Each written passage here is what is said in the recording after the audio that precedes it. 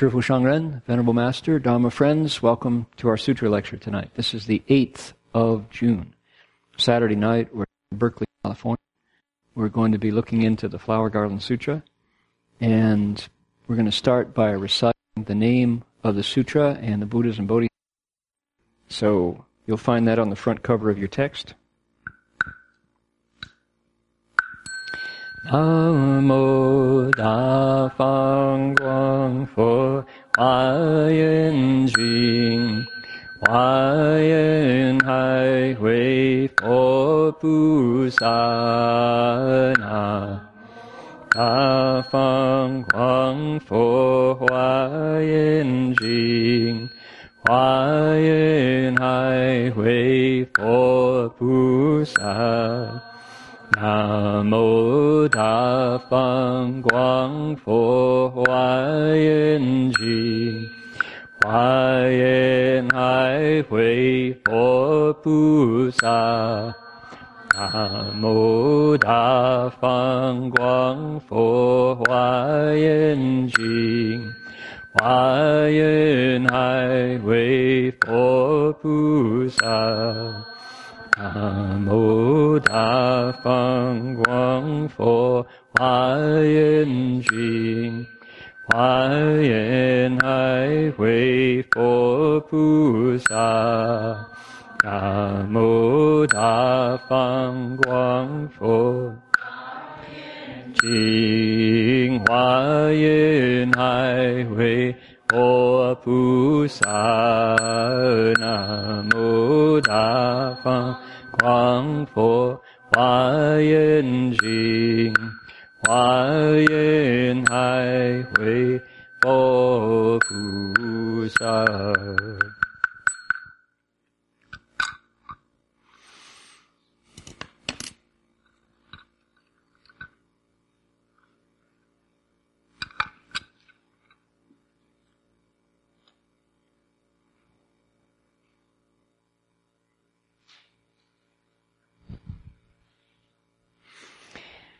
Please turn to page 24 and 25 in your text.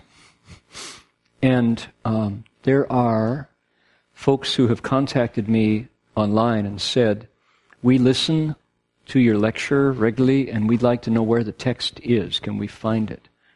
So, is there a place? Do we know? Okay. Okay.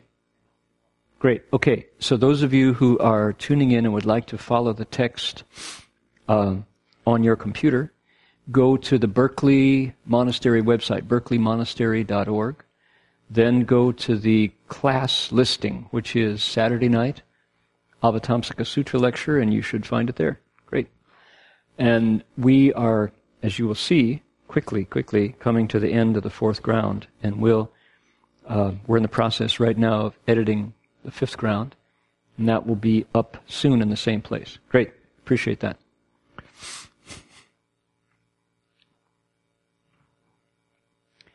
Okay, 24 and 25, we're on the next to last paragraph. Second paragraph from the bottom.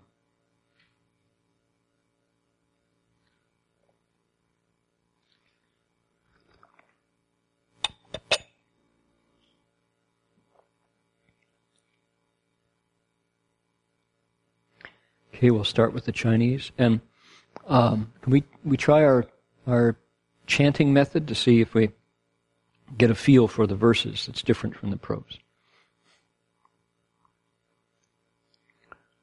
Ru lai so hu fan nao hang. Ru lai so hu fan nao hang. Yi wu yi li jie chu duan.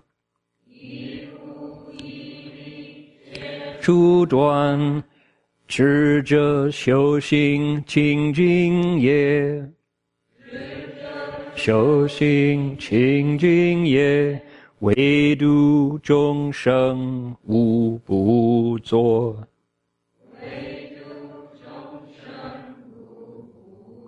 Sounds good. To the right, let's do it. Let's recite together. Here we go. Ready?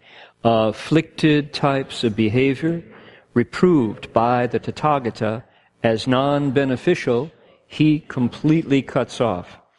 What the wise one cultivates, his purified karma, to save living beings, he does them all. Great. Okay, let's look at the Chinese. I think most everybody here knows what we're about, so I don't have to give the context for this part of the text. Let's take a look. Let's go right into it.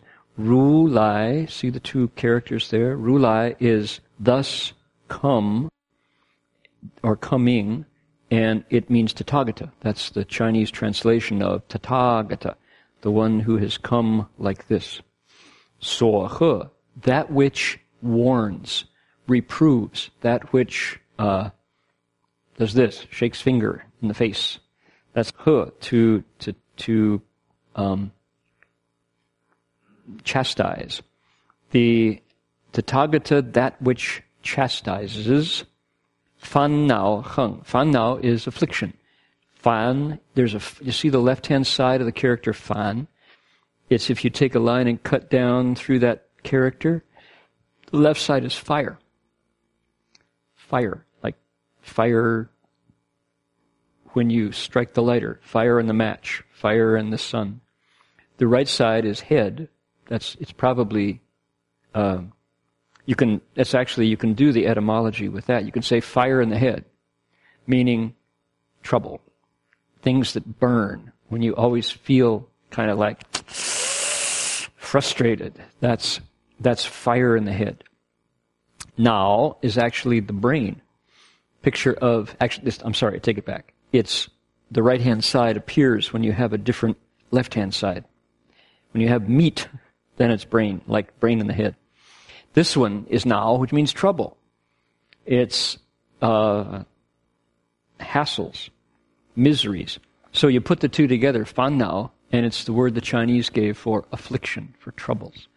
The things that bother you, the things that are not at rest. You can't be peaceful with affliction. You have to move to deal with it. You can't just let it be. Who's content to be in the state of the blues? You have to do something about it. So that's affliction. Ru Lai, Tathagata, that which warned about afflicted heng, behavior. So the things that the Buddha told us about that lead us to misery, comma, okay, hold that idea, because this is a verse in these, it's one idea in 4 lines. Yi wu yi li jie chu zhuan. Because wu yi li, they have no benefit. They don't help us at all.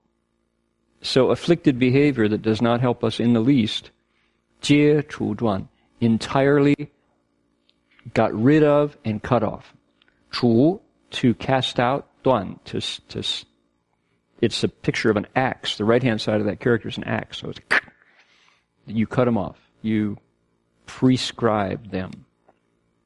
You stop those behaviors. The Tathagata, afflicted behavior that the Buddha warned us about as being non-beneficial, he or she cuts off, stops it. That's what the Bodhisattva does. Okay. Next line, 3rd line. 智者修行清净业. Wise person cultivates purified karma, behavior. So the wise person, instead of doing things that the Buddha says don't do, because there's no good in them, he stops. And this wise person goes ahead to cultivate karma that is purified. What would that be? It's behavior that doesn't have big ego behind it. Behavior that is free of bias or agenda. That's purified. It doesn't mean purified meaning not dirty. Dirty, what would be impure karma? Impure karma would be karma connected with greed, anger, and delusion. So things that are upside down, things that are motivated by hate, things that are just basically wrong because they're not supported in the world. Superstition would be one of those things. the bodhisattva would not cultivate that kind of karma because it's not pure. 为度众生无不作. In order to do, there's our power word, to cross over, to take across, to teach, to save. 众生, multiply born, meaning living beings. 无不作, none not do. Jerry.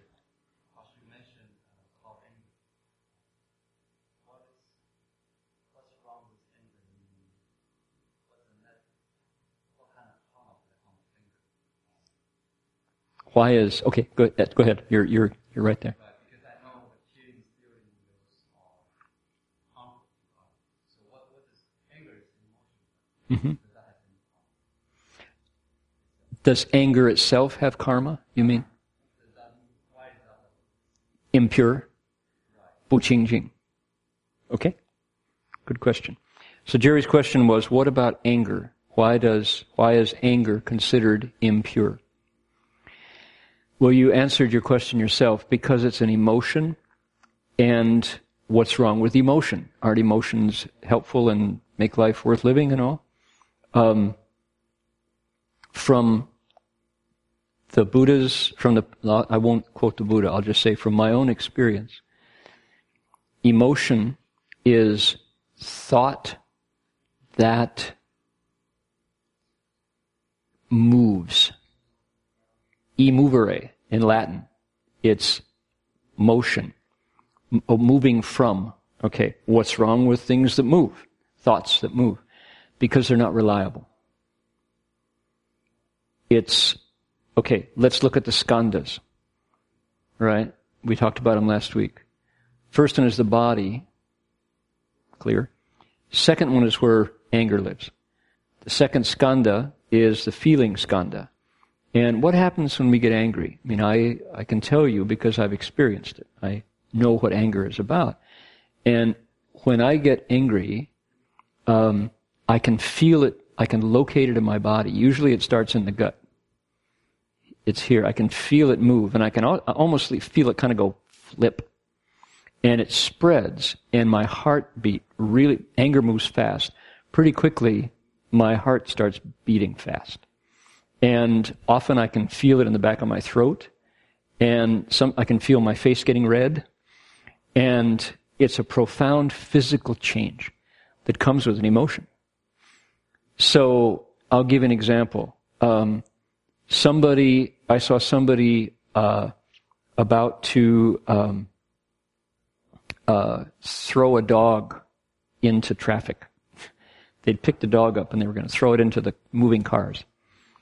And it was so obviously wrong. And it was a human act. You know, no other species kills by choice just to see it die, you know. This guy was going to throw a dog into traffic. And I couldn't do anything about it because I was too far away, and the noise of the traffic, I couldn't hear my voice. And the futility of it, and the seeing of the dog was so terrified, and people shouldn't behave like this. People are dogs' friends, right? They get along together. The dog was terrified, and it just pushed a button in me, and I felt all those changes happen, especially because I was frustrated. And part of my mind was saying, this is inappropriate for you to get angry. Furthermore, it's not going to work. It's not going to help anything. Excuse me. It's a loser in every, no matter how you look at it. This is not effective, not useful to you or to the situation. So when I felt that rise, what I realized was the anger inside kind of smoked my wisdom. It created a cloud over my choices. Once the anger moved, it was strong. It had a physical, it wasn't just a thought, it was a thought plus. It was a thought plus body. Why? Second skandha. Both emotion, which is kind of moving, and sensation, which is clearly rooted in the flesh and blood. So that's where emotion lives, and anger is a prime one because it moves so fast and it has these changes. So it's both thought and body. Okay, when that rose, I realized it was going to take a while for me to regain my clarity because it generated, it's as if, okay, here's a perfect example. We have a camera here in front of us, all right? Very nice camera. And when it's set up precisely, it renders clearly the image in front of me. If you take a thumbprint and smear it across the lens, spit on the lens and smear it, then you go, oh my God, the image that's being rendered now is going to be distorted. My anger did that to my mind. Right? Minutes before that guy was about to throw the dog into traffic, by the way, he didn't, I was clear. And I had many choices. I could see this or this. That makes sense. This makes sense. What's the right thing to do? You can judge. As soon as the anger moved, I had one choice, which was to go in the direction to stop what was happening. Force. I wanted to overpower the guy and stop it at any cost. Now, that's why anger is impure. From the Buddhist point of view, it obstructs wisdom. It replaces wisdom. Because where does the anger come from? The same place as the wisdom. Only one is used with affliction, and the other is used with clarity. So that's the answer. It's because of what it does to your wisdom.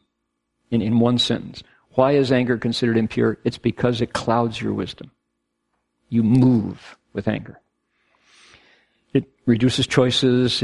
It leads to violence. If that guy had been close to me, if I could have reached him, I would have, intervened. I just saved the dog. And who knows what would have happened then? Fist fight with a monk on the freeway, not so good, But if you'd told me to not do that, I would have said, get out of my way. I'm going to stop that, because it was wrong. And the poor dog, all the reasons, but still it was going to move me into action, and that's not right. So does that make sense? Do you want to respond to that? Right. So the anger itself doesn't have direct impact on the karma, but the action can have an impact. Okay. The traditional phrase is 起祸造业受果报. What's wrong with karma? Nothing's wrong with bad karma. It's what happens after you create the bad karma that you don't want. Right? The first is 起祸. You act. Delusion rises. And the affliction is considered the delusion part. Anger is 祸, 疑惑, delusion. So once delusion rises, 造业, then you act. And it's not for sure that it's going to be bad karma. Mostly it'll be unwise karma. And what happens after you do the deed? 受果报. So there's a two link, step, step, step. Once you 起祸, once delusion rises, pretty much you're going to act. Then 受果报. Then the retribution comes. So, you can apply that to lust. You see a beautiful form and you're moved into action, and then you think, how could I possibly have done that? And at the time it seemed great. We were drunk and dancing, and you write your story. So, greed is the same. You know you don't need that extra, right, in your item, that extra Prada bag. Because why? You've got a Gucci and a Lanvin and a Hermes, and you have those bags. Ming Pai, head to toe. You got plenty. But you see the new Prada bag and you think, wow, that's right out of Hong Kong. That's probably the only one in Burlingame with that bag.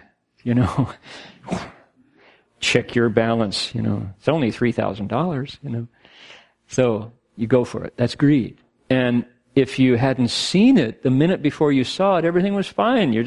That didn't exist in your mind, You see it, 起祸造业受果. Then you go home and you discover that's your spending money for a month, You bought the bag and you got 3 just like it in the closet, So that's the idea. Is that, yeah. So you could say, what's wrong with greed, anger? What's wrong with delusion? Nothing. What's wrong with karma? Nothing. It's the rewards that when it comes down, we go, oh my God, how could I have possibly done that? So what do they say? The bodhisattva is extremely cautious with the causes.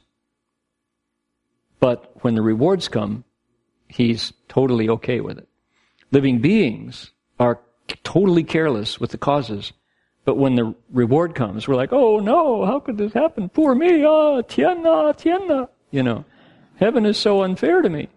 Because why? We don't pay attention when we plant the seed. So, okay. Yeah, good question. So, let's put, oh yes. Okay, tell me your name. Anna. Okay, go for it.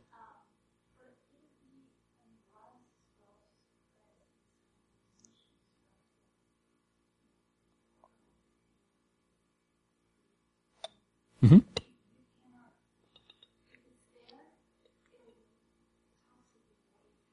Mm-hmm. Okay, good. Okay, and with my answer, you can ask back if I don't satisfy. Okay. Yeah. You get your money's worth with these questions. Make sure. Question was, is repressing those emotions the way to deal with it? And the understanding being, it must not be the way to do it. What do we do? Of course, trying to repress anger can lead to, high blood pressure and ulcers, and the anger tends to leak out the side. It's kind of like turning a hose on full and then putting your thumb over the hose, right? The water squirts out the sides. What's the most effective way to do it? The Buddhas, and I could give you probably the rest of the lecture and a week full of methods for transforming anger.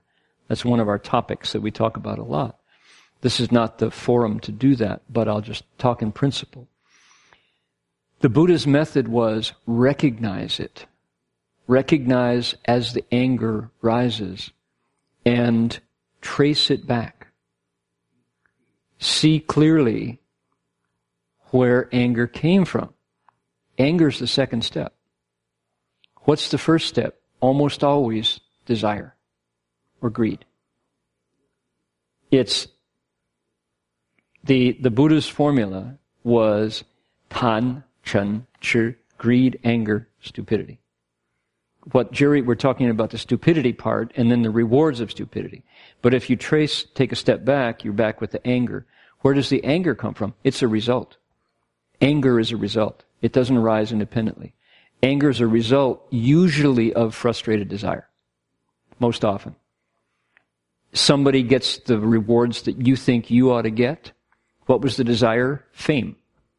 Being liked. Face. Pride. All those things. If you think you ought to get it and you don't,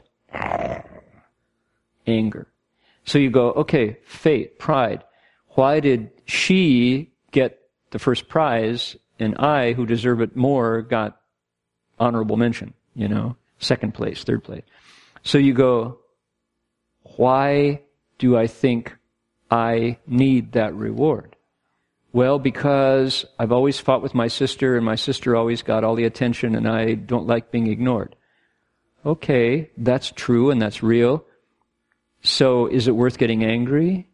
Probably not. Why? Because I really love my sister, and I'm happy when she gets rewards too. But maybe I can let this one go. No greed for fame, no anger, no regrets. Right?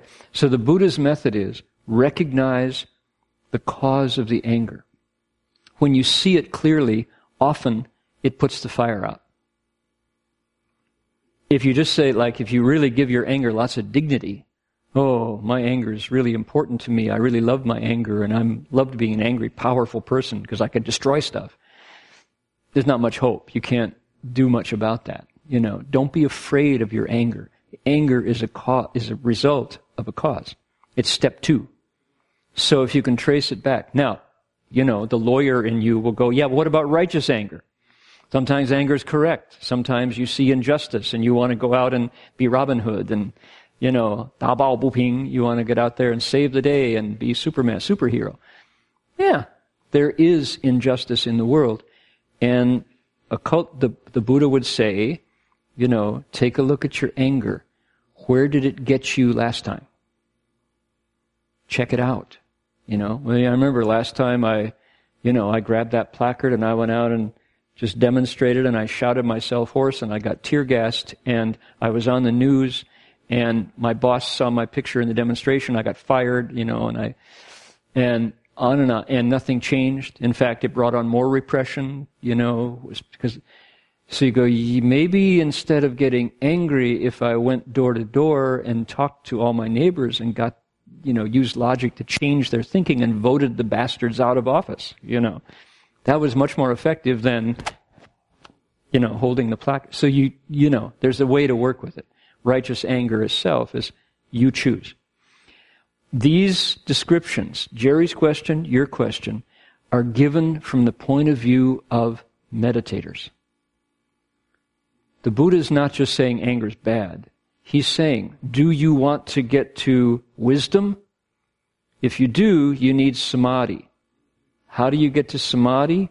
Through character. Character, concentration, insight.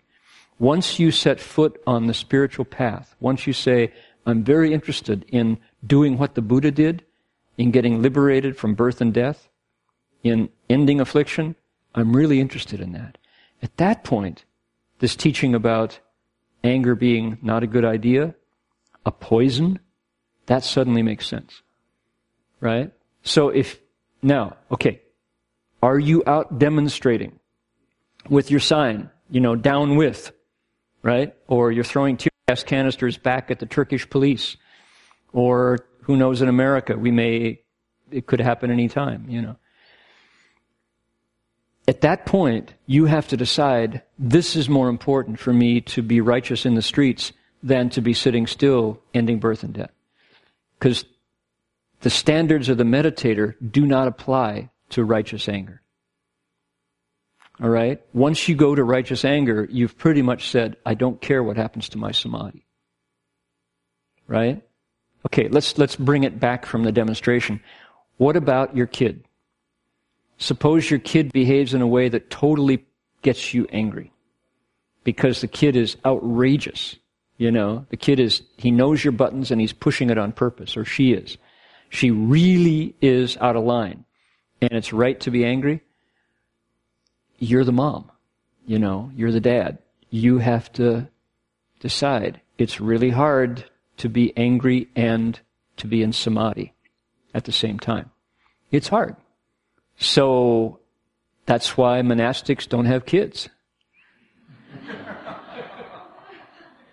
Right? Honestly. And when I see students, I don't have disciples, when I see students misbehaving, I can go, that's your karma. I go upstairs and meditate, It's like, good luck, So, once you have kids, anger is pretty hard to avoid sometimes. But it's not always. There's also joy, There's also pride and all. So, by saying it this way, what I'm saying is, the Buddha was not making existential statements. Anger is a poison. It's a bad thing. He's saying, if you want to enter samadhi, don't fight. 正是生辅心，与道相违背，变生四相心，由何得三昧? Fighting is the attitude of victory and defeat. It stands in opposition to the way, to the Tao. Furthermore, it creates the mind that has 4 marks in it. Where is your samadhi going to come from when you're angry? So fighting and anger, I'm equating here. So fighting, 正是生辅心. Fighting is the anger of victory and defeat. Stands in opposition to the Tao. Okay, think of our sage, all right? The traditional, let's say, Chinese sage. We don't have any American sages to point to yet. But think of, St. Francis, all right? St. Francis. I don't know if you all resonate with St. Francis. Probably not so much. Okay. How about, let's say, could we borrow one of these guys? These guys don't get enough airtime, right? These are our Taoist friends over here on the organ. Right. So we have 5 Taoist sages. Okay. Pick a sage, any sage, all right? Pick the third guy in a line there. He's got this beard, he's standing there, And He doesn't look like he's angry all the time. Right? What's he like? He's like, okay, that's all right.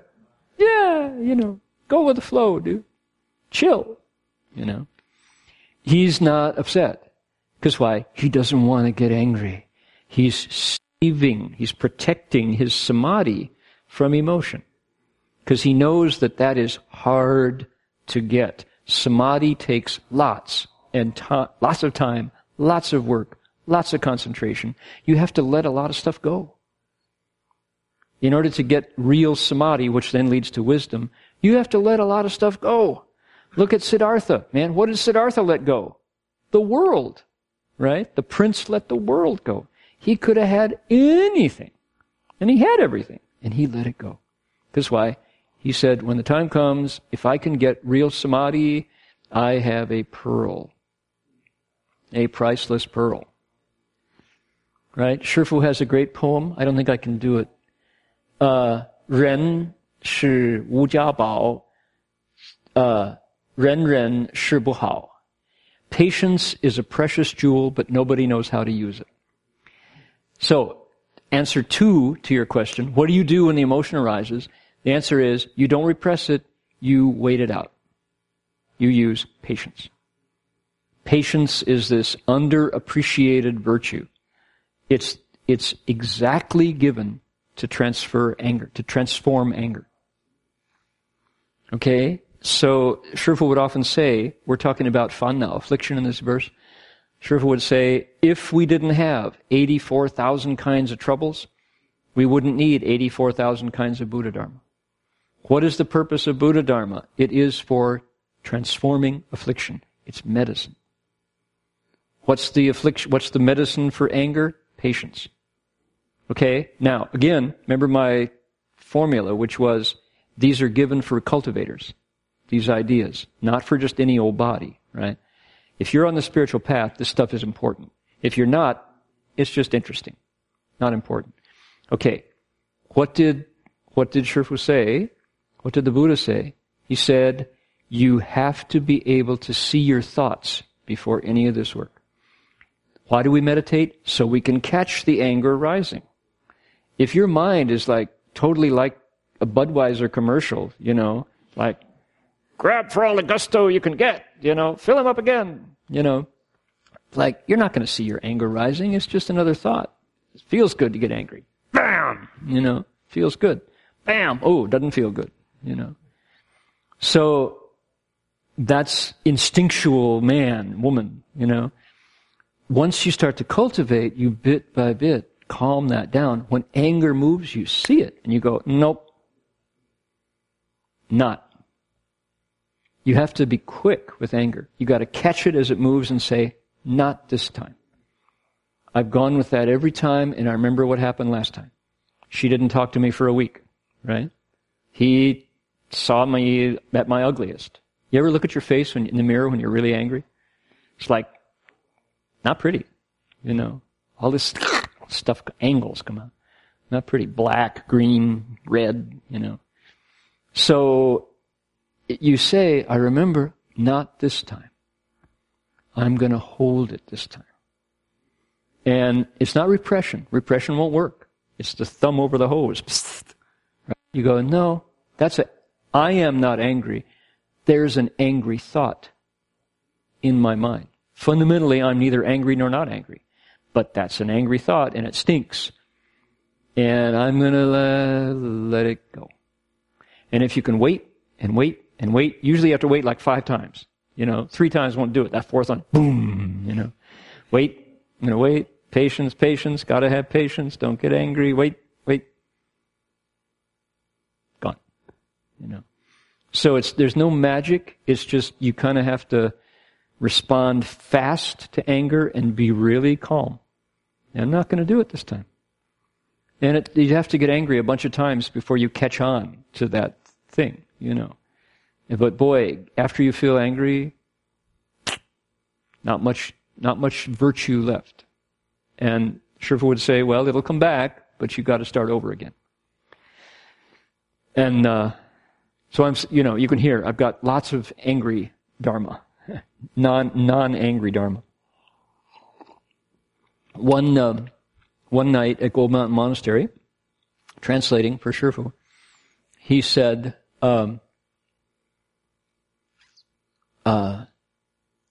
he gave a poem. He gave an anti-anger poem. It was great.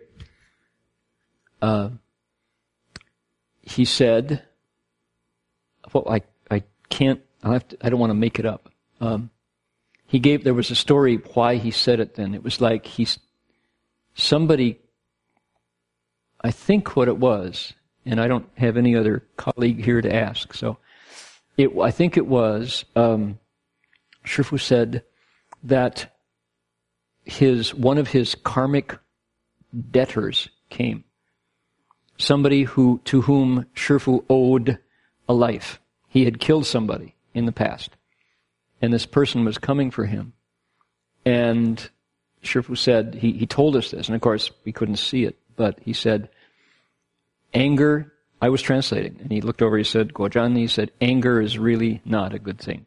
Do you believe me? And I'm going, yes, Shifu. I believe you, Shifu. What are you talking about, Shifu? Anger is not good, Guozhan. He said, 从前无明火发出比天高，烧尽功德林，我今受果报，我今受苦报. He said, in the past, my fire of anger, fire of ignorance, 无明火, in the past, the fire of my ignorance blazed up higher than heaven. It burned completely my forest of merit and virtue, and now all I have left is the bitter rewards, the bitter retribution. 从前无明火发出比天高，烧尽功德林，我今受苦报. Right? In the past, there's a phrase in there, 无明火. That's interesting. The fire of ignorance. And so, Anna, right? With your question, one dharma to look into would be the fire of ignorance. That's very interesting. It's like, why did you get angry? A lot of the time the answer is, I just don't even know. But I just felt angry a lot. So where does the fire of ignorance, he said, 从前无明火. Ignorance is that covering in our minds, so like we don't really know. And it's a mix of desire and ego and self, jealousy, fear, all those emotional states based on unclarity contribute to anger.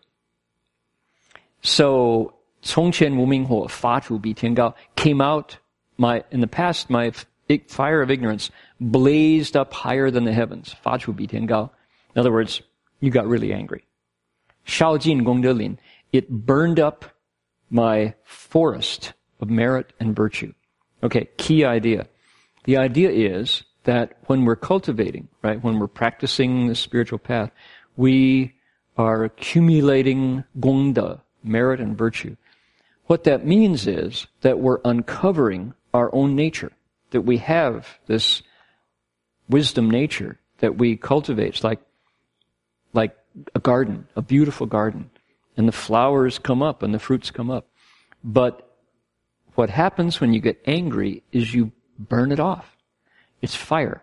That anger is just like... And as Shifu told the verse, he said, 白天才, let's see, how does it, I can translate it. It's the kindling, the wood of merit and virtue gathered over 100 days burns down with a single spark of anger. 白天收功德财，一火变烧. So that's not right in Chinese, but all of the hard work that you cultivate over 100 days of wood gathering goes up in a single spark. Gone. Right? Now, we go up to Oregon every year, and it's when you go by on Highway 101 and you look at the highway, at the forest on the left and right, it looks pretty good. When you turn off Highway 1 and go on the back roads, you see where the forest has been clear cut? The timber companies don't do it up to the highway. Bad PR for them. Because clear cut forests are pretty terrifying. They're just, all of the living stuff has been shaved down. One year, we went up, and a forest fire had been through what had been clear cut. And, oh my God, I'd never seen the aftermath of a forest fire. Everything not only didn't grow, it was charred. It was ashes. And you just looked and you thought, there's nothing green here. There's no water. There's not a blade of grass. There's not an animal. There's not a bird. Now, in reality, forests actually, you don't have to quote me, but forests benefit from occasional forest fires. Not when they're clear-cut. This was a clear-cut forest fire. And it was really clear that maybe grass would grow back, but the forest might grow back in 100 years, maybe not, you know. When I saw that, I understood Shifu's verse. 烧尽功德林. It burned away your forest of merit and virtue. And that's the inside of your mind after a really good anger fit. If you let it go, if you indulge your anger and blast somebody, you're burning off your merit. And where's your wisdom? It's kind of back to zero. You start over. And you can cultivate it again, but it grows slowly. You know, 我尽受苦报. And so here's my bitter reward. When you get really, really angry, the result is you don't see straight for a while. Something that before you'd be able to make the right decision, now you're kind of at a loss because your mirror is all smudged and distorted. The mirror that you look in to get the right answer, you know, meaning your mind. So that's kind of how to, you know, repressing doesn't do it. You go to the heart of it, you go to the cause of it, and then you wait it out. You tell yourself, I'm not going to get angry this time. I'll find another way. I'll be patient instead. Okay? Does that make sense? Sounds pretty tough. Today we had a really good Dharma talk at lunch by Mr. Ha, our 90-year-old Dharma friend. And he quoted, we heard from him and also from Mrs. Han, our 90-year-old Chinese teacher. And they had a lot of 90-year-old wisdom today. It was pretty good. Mrs. Han quoted Maitreya Bodhisattva's verse.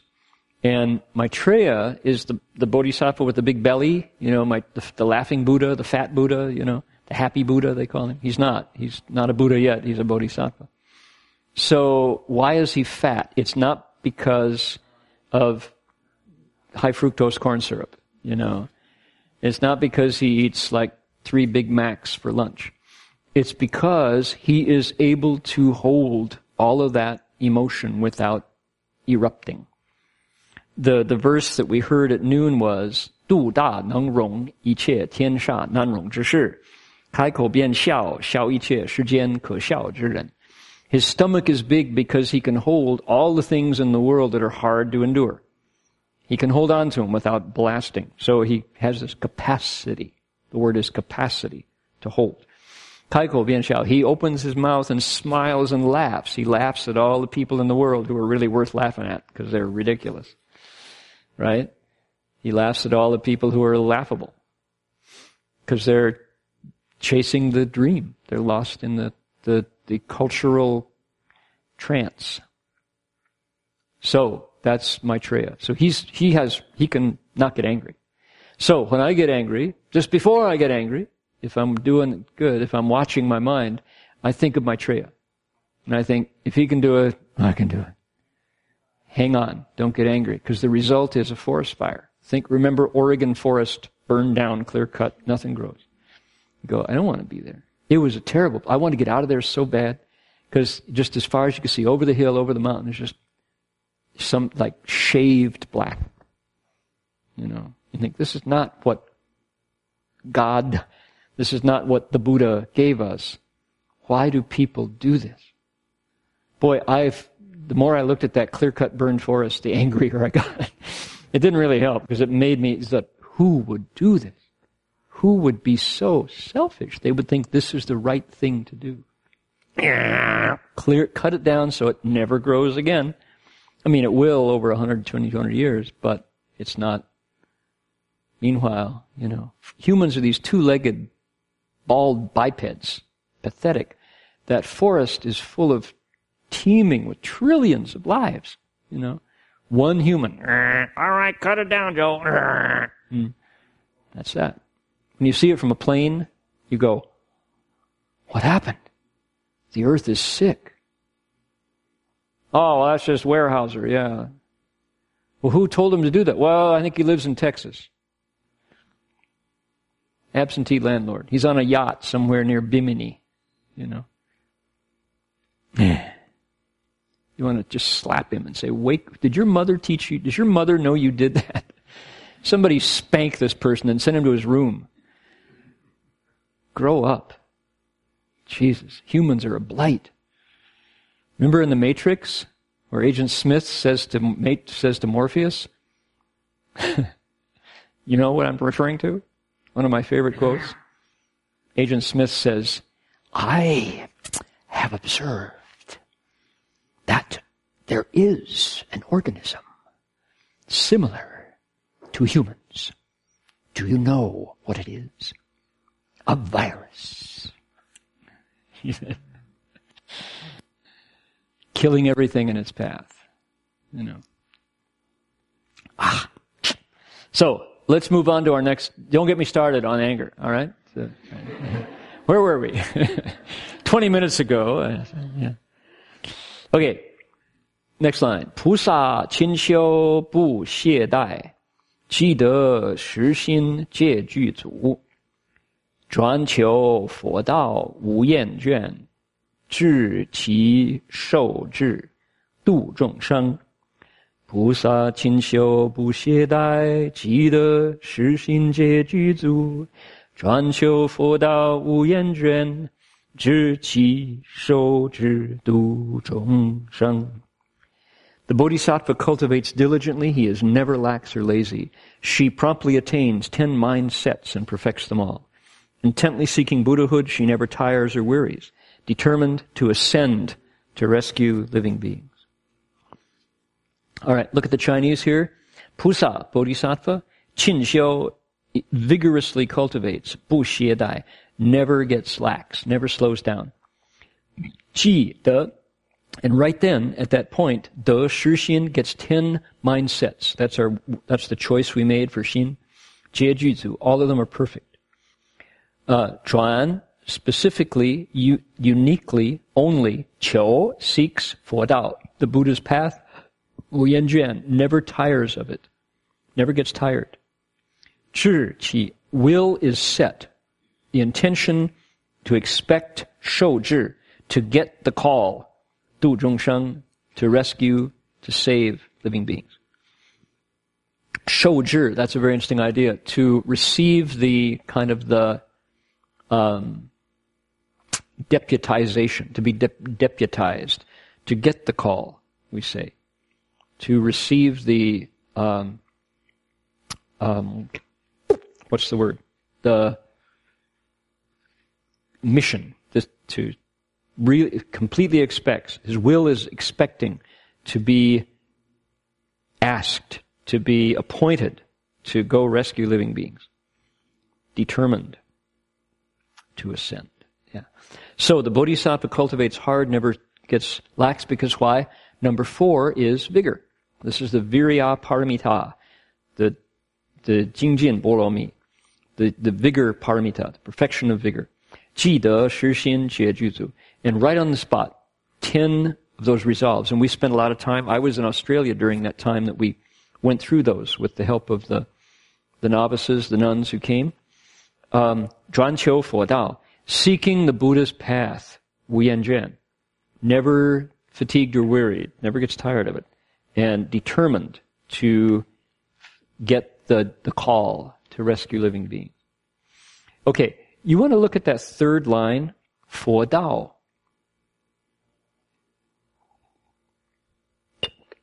That word Dao here is very interesting. It's the Chinese, there's a whole kind of study of What happened when Buddhism came to China? A lot of people have written books, studied it. What happened? The Chinese already had Taoism, and they had Confucianism, and they had indigenous Chinese religion. So when they started translating these words, they didn't have to start from scratch. They already had a set of vocabulary. Was it the same thing? Notice they used the word Tao for what probably came across as Marga, M-A-R-G-A. Marga means path. It's a road, right? This is McKinley Marga, among other translations from Marga. So the Buddha's path, the Buddha's Tao, I spent a whole week of my class at Bond interpreting the word Tao. That's one of my topics. Introducing the Buddha Dharma to these undergraduates at Bond University this year. And it was fun because Tao is a big, rich word/idea.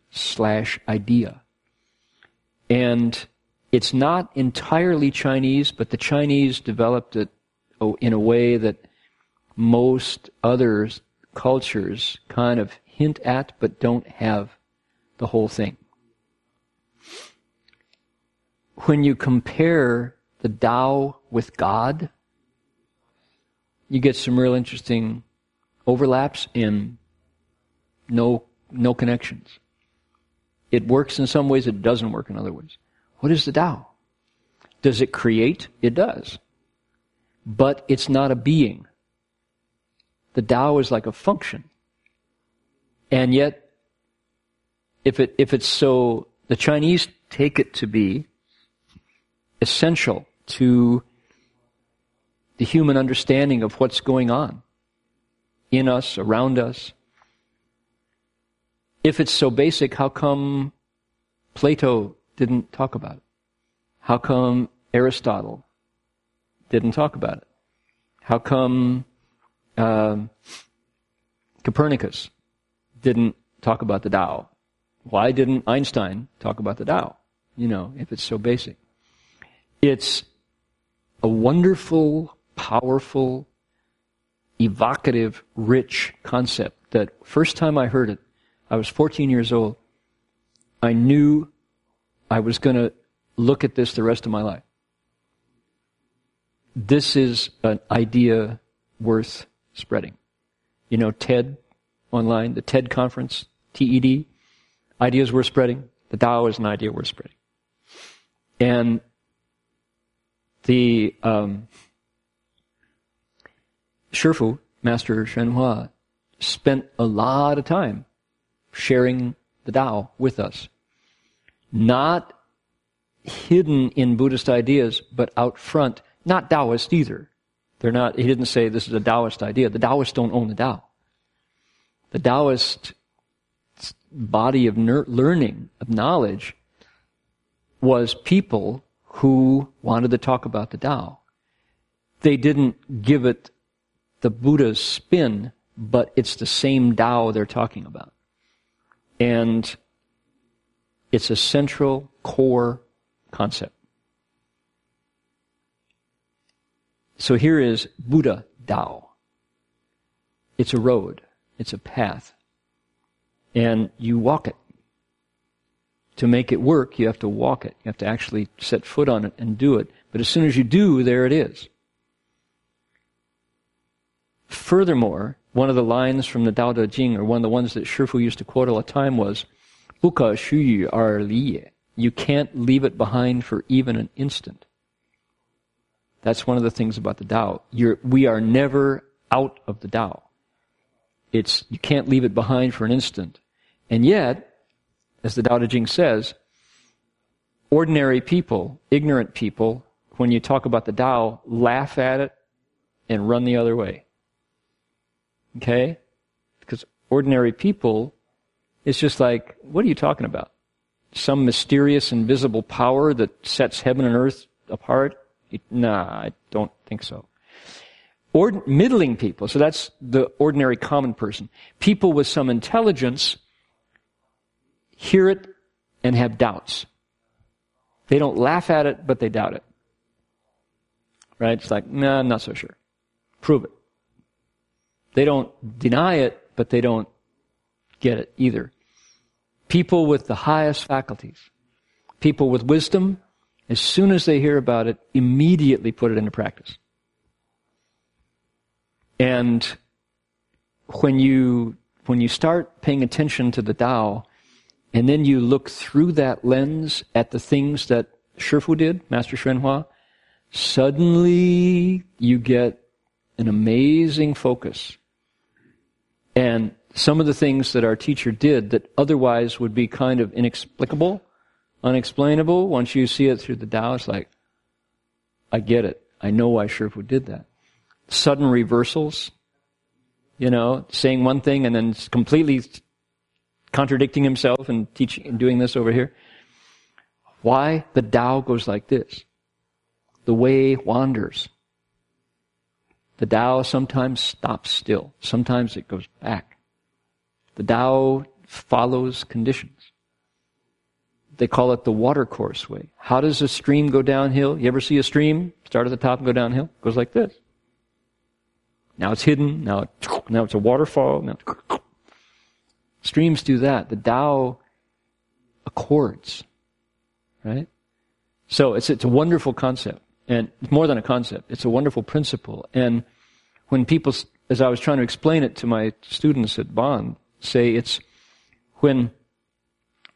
if I have to define it in a sentence, it's the way things really are between heaven and earth before words and thoughts. Before you can think about things, before you can talk about things, there is a way things are. But our words and our thoughts get in the way and make us believe that it's not what's going on. Right? If you don't believe it, just look at Congress. When you have otherwise perfectly sane and reasonable people who have to obstruct the president on principle because they can't agree because it's him, no matter what their charge, that their responsibility, their duty is to serve people, and yet they will turn their back on that in order to thwart the president because of who he is. You go, that's wrong. That's not the way things are before thinking and words. That's a perfect example. The idea that we can pay for weapons that destroy our bodies, but we will not pay for things that keep grandma healthy without costing an arm and a leg. One of our members of our community went to the hospital for 4 days to take care of a smashed bone. The bill for the hospital stay was $90,000. I heard about that today. 4 nights in the hospital just to get a broken bone taken care of. 90, 90,000 period, 00 dollars. 90,000, 4 nights. You go, that's wrong. When in Taiwan, the very same procedure in Taiwan, $5. Why? Single payer. In Taiwan, they go, yeah, we need to take care of our bodies. Who doesn't have one? Oh, you're sick? Oh, let me help you out. Here. $5. Minus 90,000. And guess what? He's uninsured. Oh. What will happen? Oh. We don't know yet. But his fate is in the hands of bean counters. Okay, that's the way things aren't. That's, what's natural? Natural is, oh my God, you're hurting. Let's see if we can help you. Why? Because we can. We know how. I'm not hurt, you're hurting, let's help you. Because why? You're us. And that will come for me later. That's the way things are. we look at this little tiny planet, spinning through space. The Hubble Deep Space Probe, right? They turned the Hubble telescope into a corner of the sky where there was nothing they could see, and they gave it 11 days of passes around, right? And it was a total experiment because it was a dark space corner, They said, let's see. It was kind of astronomers having fun, kind of a bet, let's see if there's anything out there. So they took an angle of the sky that was about that big and focused the Hubble on it. Every time it went around as it circles, orbits, every time it came back, they shot it. And they did it for 11 days until they mapped it. They discovered 100 billion galaxies out there. Each galaxy as big as our entire galaxy, everything we can see, 100 billion of them in this corner of space where to this time they said there's nothing there. And further, they saw from that vision, they gained knowledge of how fast the universe is expanding. The light that we see in that infinite tiny corner of the galaxy, of the universe that has 100 billion galaxies in it that they could see, the light that comes like a photon. Here's Hubble. Let's say this is Hubble's, when you go click with your camera, there's a little sensor, there's an electronic charged, sensor like a chip. Okay, let's say this is Hubble's chip. One photon came, hit. They took a picture of it. That photon that hit started from the thing we saw, what was it? 100 million light years before we were born. It took that long for that single beam of light to come and hit. That's how old that corner, So there we go.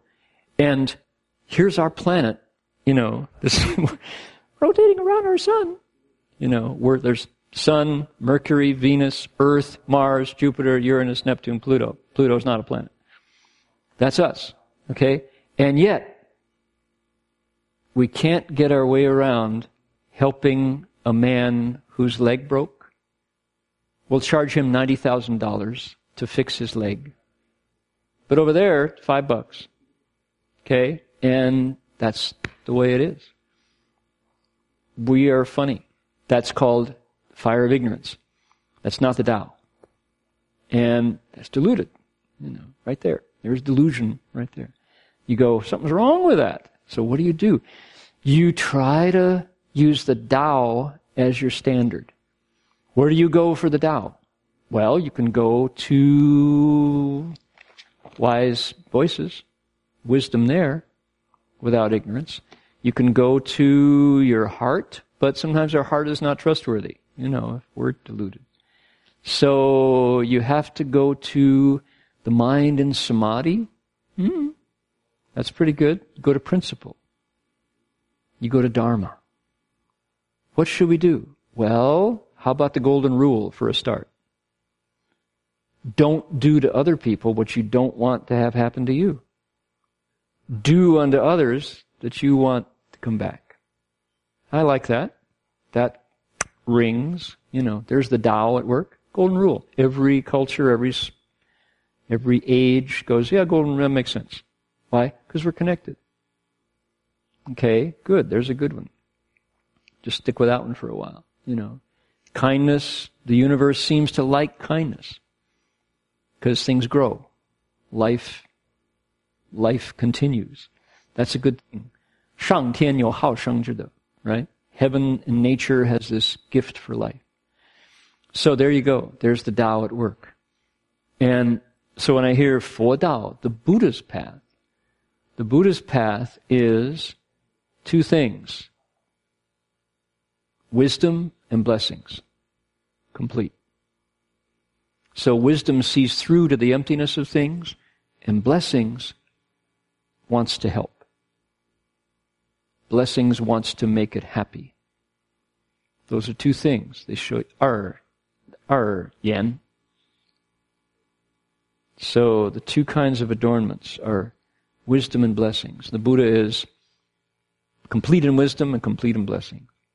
That's the Buddha's path. And it's hard to get to that place, right? Hard to get to that perfection of them. We see it every now and then it's gone. We see it and it's gone. But that's the path. And as you walk it, it opens. So Shifu would always say, if you are a Buddha if you have a single thought of Buddha, then that's the path. If in thought after thought you're a Buddha, then that's the fruition of the path. There's the path and its fruit. Okay, we're getting a little away from the sutra, but yeah, Connie. Your voice is entirely too quiet. You have to actually speak out if you want me to hear you.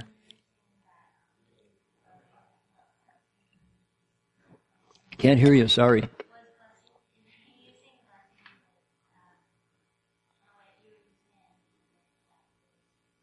It's going away again.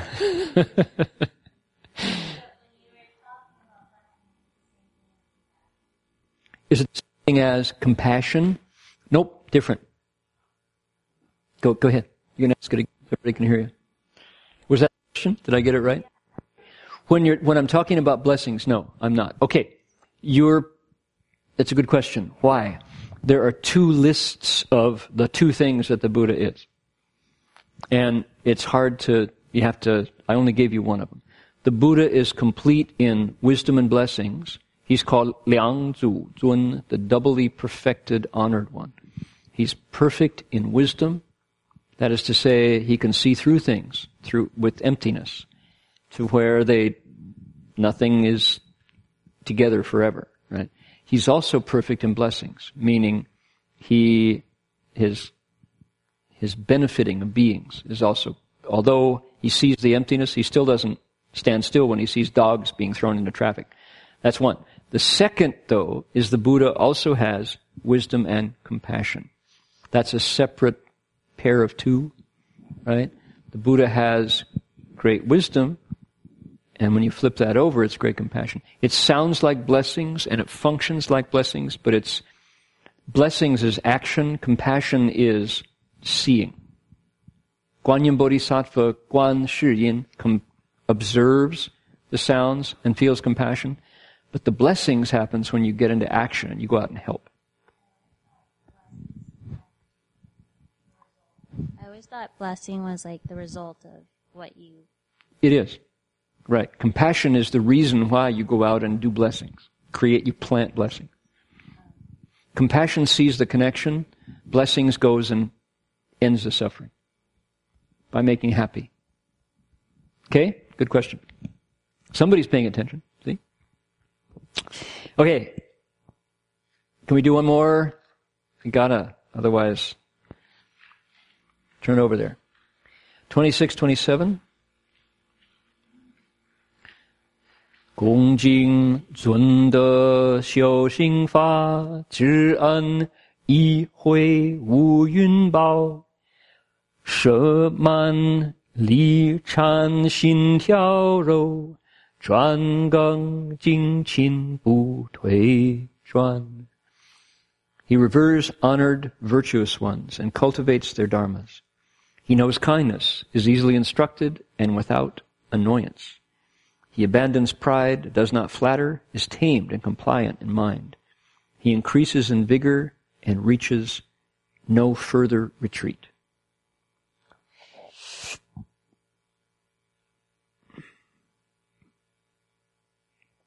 So when somebody has cultivated to this point, their character changes. They get really soft.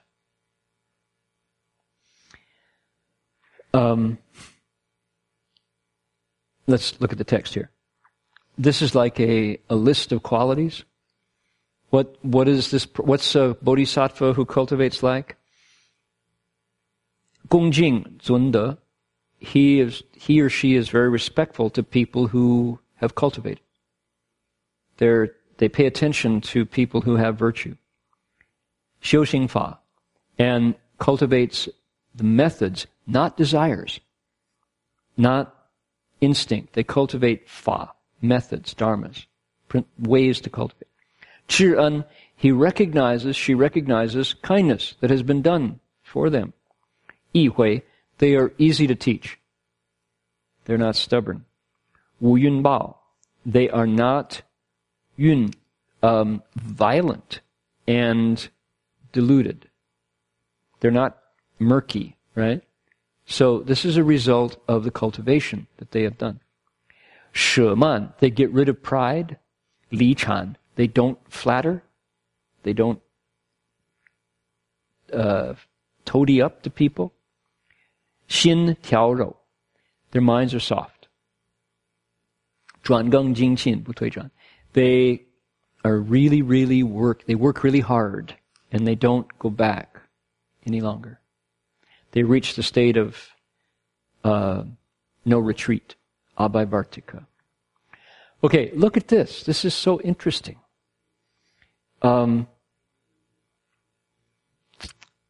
Once somebody points out to you a real cultivator, you can't be patient with phonies anymore. Or let's say it differently. Once you see a real cultivator, you can spot pretension. You can see the phonies. And what are the phonies like? The phonies put on a style. Phony cultivators are hard. They have edges, they have surface, they have things that catch your eye, they flash, they give you discrepancies. They're not consistent. Yeah. I'm losing my battery. The battery is not consistent. You know? No, I got battery. I heard my voice go in and out. Okay, no problem. I got battery. So, my battery is consistent. It is not a phony. Be true. So what's a real cultivator like? We went to see, Master Hua took us to see Shou Ye Lao和尚. I talked about him 2 weeks ago. He was considered a major Avatamsaka practitioner. He's the one who wrote out the Avatamsaka Sutra twice in his own blood. Right? Now, I'm not recommending that practice. Kids, don't try it at home. You understand? Nobody here is going to say, well, you told us that was a real cultivator. All right. Master Shou Ye was uneducated, quote, right? Tough guy.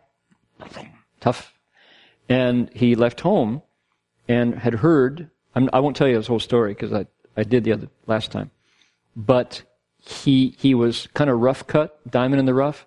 He resolved that he was going to write out the entire Avatamsaka Sutra in his blood, never having seen anybody do it. He just started out, and he was unable to write characters. His Malbi were not skillful, but he would just copy, and the first ones were like not zheng, and he ran out of blood 2/3 of the way through.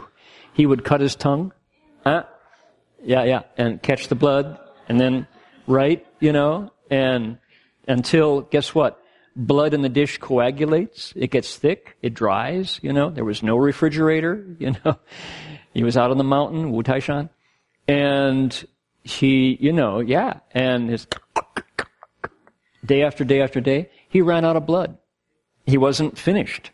He had more sutra to copy, and the doctor said, you keep that up, you're going to die, because you're anemic now.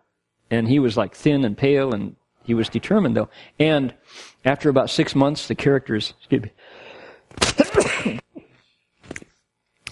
got really beautiful, square and precise, and and he said, this is the best thing I've ever done. If I die, I'd rather die doing this than living and doing anything else. He said, I'm going to continue. I don't care, he said. And his complexion turned red, and the blood was abundant, and he finished. And all the doctors go, how did that happen? You know. And so what did he do? He said, I'm going to do it again. So I think at that time he cut his finger, and he'd like, you know, and he learned how to thin the blood just enough, and he carried it a little smaller this time, not quite as big. And he wrote the whole thing out, and there it was in the Buddha hall of his temple in Chinatown, New York. 2 huge stacks of Avatamsaka Sutras in slightly reddish characters, you know. Like I say, don't try it at home. Talk to me before you cut your tongue to write. Okay, so Shifu took us down there to visit him in Chinatown. Did you see his Phil? Did you ever see that temple? Okay. Pretty amazing. And so Master Shou Ye, what did he look like? He looked like the uncle who would come to the reunion and sit in the corner and smile a lot. You kind of knew he was there, but you kind of didn't pay attention to him. But if you looked at him, you realized his eyes were seeing everything. His eyes were very, very bright. There was nothing he missed. And yet, if you didn't pay attention to him, somebody would say, was Uncle Harry there? Yeah, I think he was. Yeah, he was there, yeah. Everybody see Uncle? Yeah, Harry was there. But you didn't notice. Why? He didn't stand out. He was round. You know, everything about him. But if you noticed what he did, never made a false move, never wasted a thing, never made a mistake. Everything just enough, just right, right on time. That was Master Shou Ye. And then, when there's a moment when he has to act, fills the room. There was we went to lunch in the basement of his temple, and there was a monk who was a blowhard. There was a show-off monk, you know, who was like out to, kind of like a gunfighter, come in to match, you know, the 2 old masters, Shifu and Master Shou Ye. And this guy was like really loud and really arrogant. And when he made a really offhand comment, and the opportunity arose to teach him, and I remember Shifu took a steak knife or a knife from the table, and he said, "Cut it off!" and smashed the knife down on the table. And this guy was like, ah! He was totally scared. And Shou Ye, Master Shou Ye, just moved. I remember seeing him move, and it was so fluid. It was kind of like slow motion, and but it was perfect. And this guy was on his way out the door before he even knew that he'd been lifted out of his chair and sent up the stairs. And he was kind of like, how did I get here? You know? And it was this Master Shou Ye who responded perfectly on time to get this guy out of the way, you know? And it was, I'm sitting here, this brand new monk, you know, kind of like watching these 2 old masters move. And it was like, okay, Uncle Harry's got some moves, you know? You totally unassuming. And yet when the time comes, every gesture was just right, just enough, right on time. That's the Tao. And it doesn't show, you know. He doesn't show off. So that's what he's like. He reveres honor virtuous ones. He cultivates their dharmas. He knows kindness. He's easy to teach. Because why? He wants to learn to help living beings. He's never annoyed. He's got no pride. He's very soft, very round. He looks like he's been worked on, you know. He's beaten up. He won't flatter you. He's very tame. He's very soft in his mind. And yet he's always cultivating and never retreats. That's the Bodhisattva on the 4th ground. And he's vigorous.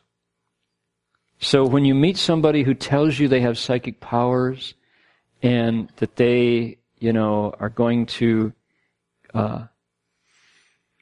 help you out. It's going to cost you a little bit, but it's worth it. It's like they're charging for their service. They want you to know that they're a bodhisattva. You go, I think I'm going to go home and meditate. Thanks. Zhenren bu lo xiang, fei zhenren. The true ones don't show you. If they show you, they're not true. So, there we go. We have one more lecture on the fourth. Let's see. I'm saying that. We got 1, 2, 3, 4, 5, 6. 1, 2, 3, 4. Okay.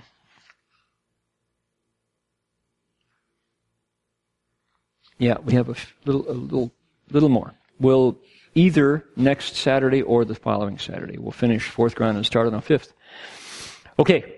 Time to transfer merit. Let's do that with a heart that reaches the Dharma realm.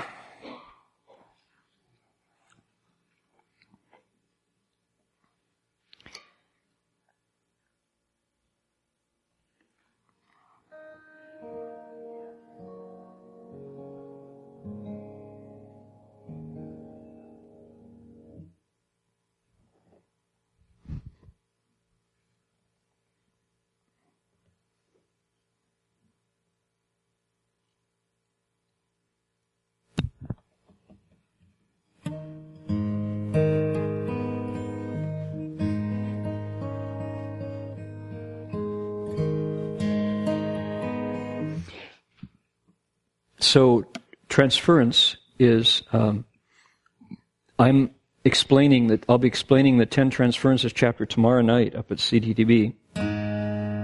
And my understanding of transference has just had a whole new twist put on it because of my journey to the Bahamas, where I realized that's the one.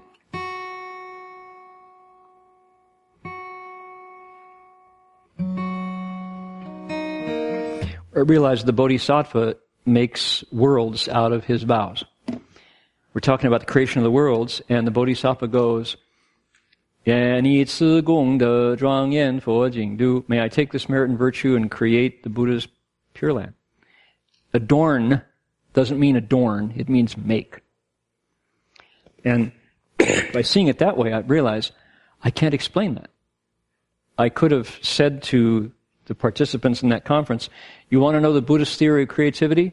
Use your mind to make a world with the merit and virtue. And if somebody said, how? I would have said, vow power. What does that mean? Try it. Good, that's my best answer. You can do it. I don't know. That's what it means. We've been saying adorn for Zhuangyan. It doesn't mean paint. Adorn to me meant put a wreath on it, put a bow on it, make it pretty. It's not. It means to make. I transfer merit and virtue to make a Pure Land. We're going to Buddha Root Farm to talk about Medicine Buddha, right? Whose vows create this incredible world. So how interesting. So I say my whole understanding of transference is now taken on another dimension, which is the Bodhisattva makes worlds with his vows, with her vows. I'm going to make a Pure Land, so at the end of life you can go there. There's no suffering. What are you doing with your weekend? I'm making a world. Yeah, go for it. Want my mom to go there, so she won't suffer either. Anyway, how wonderful. So let's transfer the merit. You transfer it the way you wanna.